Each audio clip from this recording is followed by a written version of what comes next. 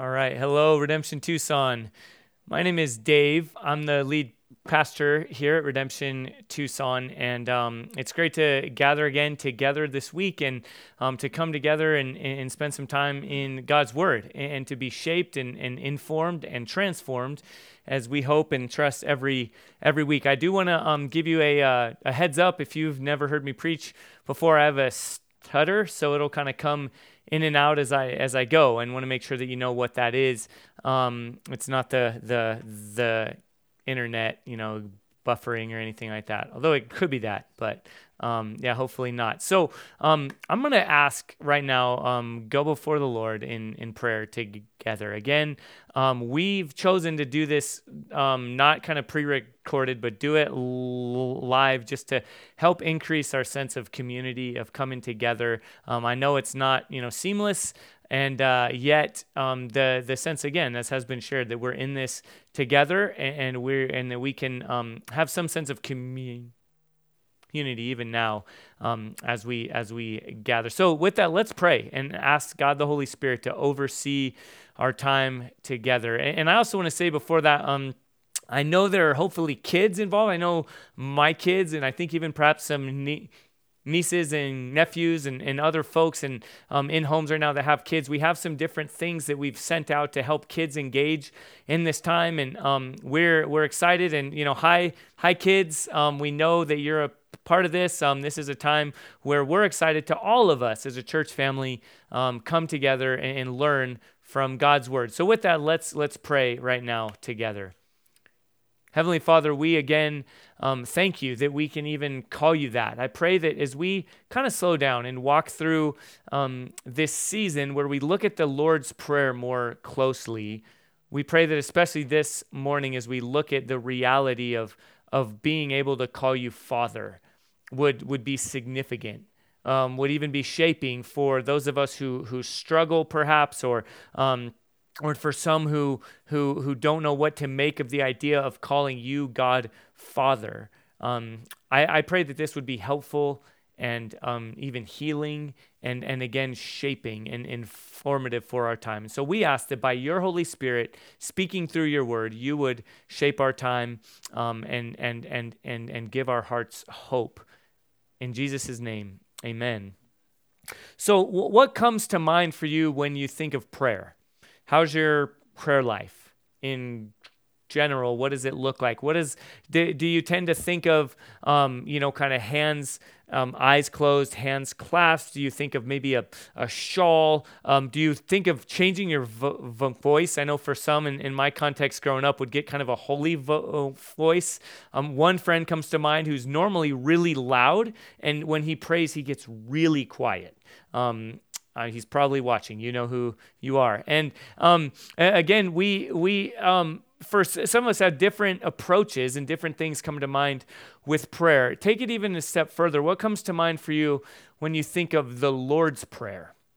Right? Our Father in heaven, hallowed be your name. Hallowed's not really a word we use that often, so even that all of a sudden, like, you have to use an English accent or something, right? Hallowed, right? Like, what does that mean? How does that inform us? For me, what comes to mind, I don't think I'd ever heard the Lord's Prayer until probably high school, or at least I didn't know it. And then I went to high school in the South, and before any kind of sporting event, at least at that time in the late 90s, we would say the Lord's Prayer, and it would go from, the coach would go from dropping F-bombs, cussing, yelling. We're out there, talking about, tearing up the other team, and then all of a sudden, all right, everyone, let's, take our hats off, take a knee, and go through this prayer, like say the Lord's Prayer together. And it seemed more like a routine, maybe a good luck charm, something like that. So I even, as a Christian and other friends, would almost treat as, I don't say the Lord's Prayer, I do real prayers.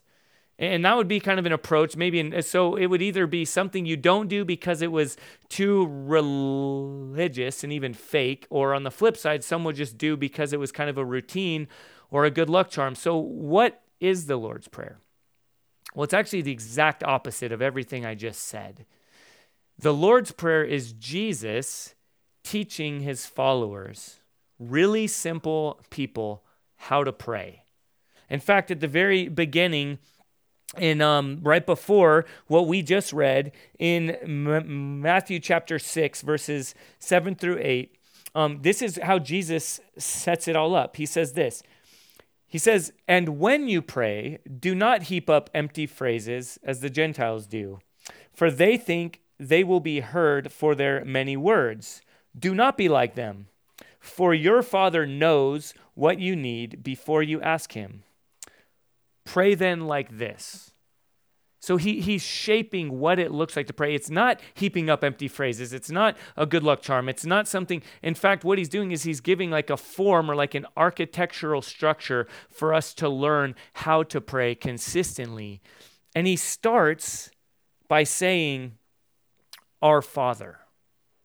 Okay, I don't know, again, where some of us come from when we hear Father. Maybe we have broken homes. We have different ideas that come to mind with Father. And the idea of approaching God as Father is either irreverent or just difficult, painful, confusing. And yet for Jesus, what he's doing by saying "Our Father" and inviting his followers into his relationship with God the Father. And so what we'll see in our time here is that beginning our prayers by saying "Our Father" is informing what we're asking, what we're saying, what we're praying in light of who God is, right? He doesn't start with, "Please give me this, please give me that," or he doesn't start with, "Woe is me, I've done all this horrible stuff, I'm the worst." No, he starts with declaring who God is. And he begins with, again, saying, "Father." So what we'll see in this time is that our prayers being shaped by God's character is this, that God, the Father, is a God who provides, he loves, and he delights. And so we're going to walk through some different things where we understand where, again, imagine what it's like for you and me. When we're praying to God the Father, we're getting to have the same access, the same relationship that Jesus, God the Son, has with his heavenly Father. And so we see that God the Father provides. Jesus uses this term "Father." It's really endearing, right? Some of you may have heard this term. It's actually translated as Abba, which means daddy. Now, true confession, that's hard for me. I don't usually use that word in everyday life. I don't call a lot of people the daddy. For some of you, maybe you work with your hands, you're a construction worker, you think of like, I don't know, it's kind of weird for me. I don't use that kind of language. It sounds childish.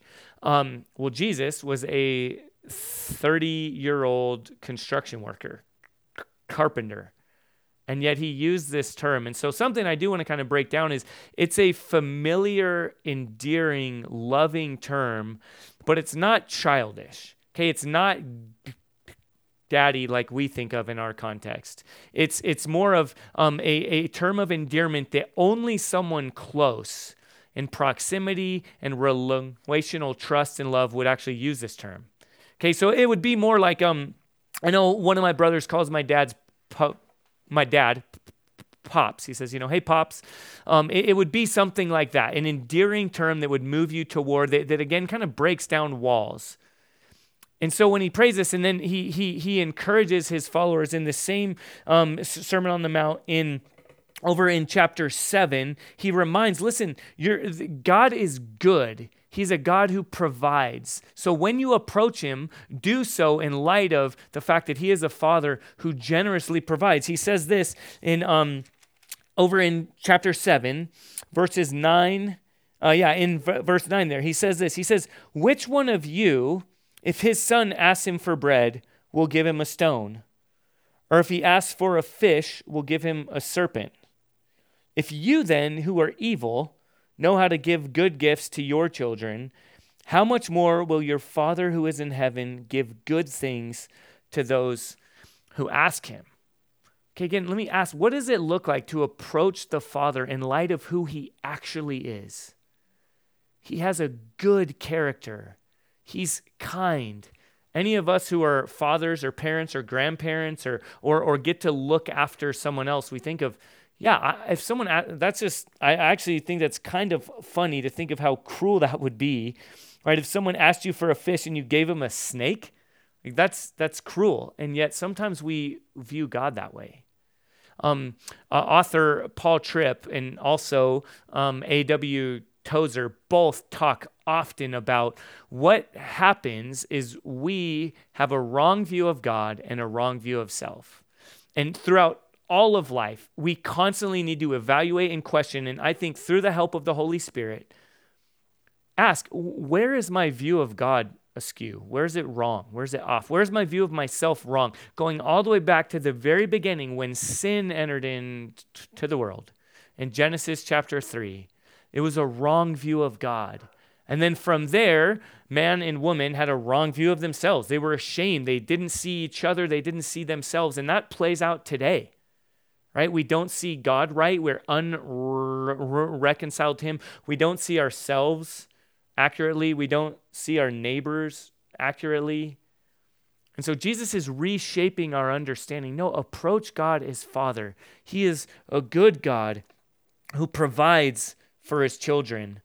And then he's also the Father who loves. Okay, the Father provides and the Father loves. As we talked about a few weeks ago in our sermon series, Countercultural Convictions, which, let me just say for a minute, we are going to pick that back up, okay? And the coming weeks, sometime after we're all gathered all back together, we will get back into Countercultural Convictions. But we started out with love, and that's an appropriate or necessary place to be. To understand God is to first understand he is love. Okay, it's part of his ontology, his nature, his makeup. God is love. In 1 John chapter 4, verse 8, it says God is love. And then we get an even kind of closer understanding of that in what's known as the high priestly prayer.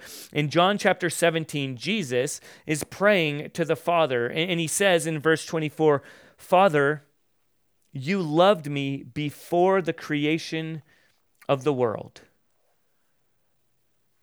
Before God is creator, judge, redeemer, he is a Father who loves his Son. And so as we get invited into this Lord's Prayer, as Jesus says, pray then like this, join me in saying, Our Father in heaven. Okay, hear me, this is massively significant. Jesus is inviting you and me into his relationship with the Father, which has always been and will always be one of love. God is a loving Father. And then we also see that he's a Father who delights. Most pointedly, he delights over his Son. Again, let me just ask you, what is your view of God? Do you see God as delighting over you? Do you see him as rejecting you? Let's just be honest here and evaluate in your own heart. Who is God? Who is he as Father, and how does he view you? How does he relate with you? Well, in order to understand this, we first need to see how he views his Son, Jesus. Again, he delights. Okay, look with me back in Matthew chapter 3. Right as Jesus is kind of coming on the scene, in verse 16, Jesus is being baptized. And what happens right when he's baptized, he comes out of the water, and we see an affirmation of who Jesus is and coming from the Father. It says this, again, Matthew chapter 3, verse 16. And when Jesus was baptized, immediately he went up from the water, and behold, the heavens were opened to him, and he saw the Spirit of God descending like a dove and coming to rest on him. And then verse 17, and behold, a voice from heaven said, this is God the Father speaking, this is my beloved Son, with whom I am well pleased. I would say every child longs to hear from their parent, I'm proud of you. I love you. I'm so thankful. I'm delighted that I get to be your parent. That's the relationship that Jesus, God the Son, has from eternity past. Okay, that's hard to even wrap our minds around. That's the relationship that Jesus has with the Father. It's one of absolute delight. The Father delights in his Son. He is well pleased in him. And yet, the reality is, because of sin, we have turned away from God. Though we are created to reflect him, to have our identity and our purpose fully found in him, in a relationship with him, we've said thanks, but no thanks, God. We've turned and we've said, I want it my way. I want to figure out my identity, my purpose, who I am apart from you. And yet the reality is Jesus, being the Son who is delighted in, who is loved, in whom the Father is well pleased, he chose to become rejected so that you can be reconciled. And look in Matthew chapter 27, it says this, about the 9th hour, this is as Jesus is hanging on the cross, he cried out with a loud voice, Eli, Eli, lema sabachthani, that is, my God, why have you forsaken me? Jesus chose to be rejected by the Father so that you and I can be accepted. Okay, as children, because of Jesus, through faith in him, if you are found in him, if you have given your life to him, you've responded to his call, you're no longer just dismissed. And you're not even just like, well, fine, I accept you, but that's it. No, you're delighted in. The Father now sees you, delights over you, loves you, is well pleased in you in the same way that he is in the Son. And look, we see this kind of explained more clearly in Galatians chapter 4, verses 4 through 7. It says this, explaining what it means to now be a child of God, to now be able to approach God as Father, to pray, to live, to understand, to see yourself as a delighted in child of God. It says this, but when the fullness of time had come, God sent forth his Son, born of woman, born under the law, to redeem those who were under the law, so that we might receive adoption as sons. And because you are sons, God has sent the Spirit of his Son into your hearts, crying, Abba, Father. There's again that intimate personal name, Abba, Father. So you are no longer a slave, but a son. And if a son, then an heir through God. Now, let me explain that because we might hear son. It's not good enough to just say sons and daughters. Okay, that is true. We are talking about men and women, children of God. But intentionally, this word is used there of son because, and even that next word of heir, because it's meaning firstborn son. In this culture, at that time in the Near East, it's this understanding of all the rights, all the privileges of being the heir to the throne, the oldest son, the firstborn son that would have all the rights, all the privileges through Christ, you, man or woman, son or daughter, child of God, delighted in, adopted. Again, I mentioned Paul Tripp earlier, and as we close, I want to help us settle into this reality. And let me just turn it back on you to consider, how do you usually approach God? What does prayer look like for you? When you say Father, Dad, Daddy, Abba, is it in order to shape and reshape and transform your understanding of who God is and what it means to go before him as a good father? This is what Paul Tripp says. Abba, Father. You will find this phrase to be a stronghold in the day of trial, to plead your adoption. You have no rights as a subject. You have forfeited them by your treason. Again, that's sin. But nothing can forfeit a child's rights to a father's protection. Be not afraid to say, Father, hear my cry. In this season, this trial, what does it look like for you and I to trust the reality, the fact that if you have trusted Christ, if you have put your faith in him, if you are found in Christ, You get to go to God with the full rights and privileges as his child. The same way that Jesus approaches the Father, you and I get to approach the Father. So again, what would it look like even this week, in fact, this day, to approach God in this way? Church, we're praying that this would be a season where we grow in prayer. Where we have more time, we're kind of forced to slow down. We're forced to different relationships and dynamics with each other. Again, we have an intentional time of prayer every Wednesday coming up that we want to invite you into and to be a part of in different smaller groups or within our homes. And specifically, what does it look like for us to pray as children of God? Not rejected, but accepted. Because Jesus was rejected, you and I can be redeemed, reconciled, adopted, children of God. So let's come before God this week, or even this day, even right now as we are about to transition to a time of communion, to approach God the Father as a good God who provides, who loves, who delights in his children because of the person and work of Jesus. Let's pray together. Father,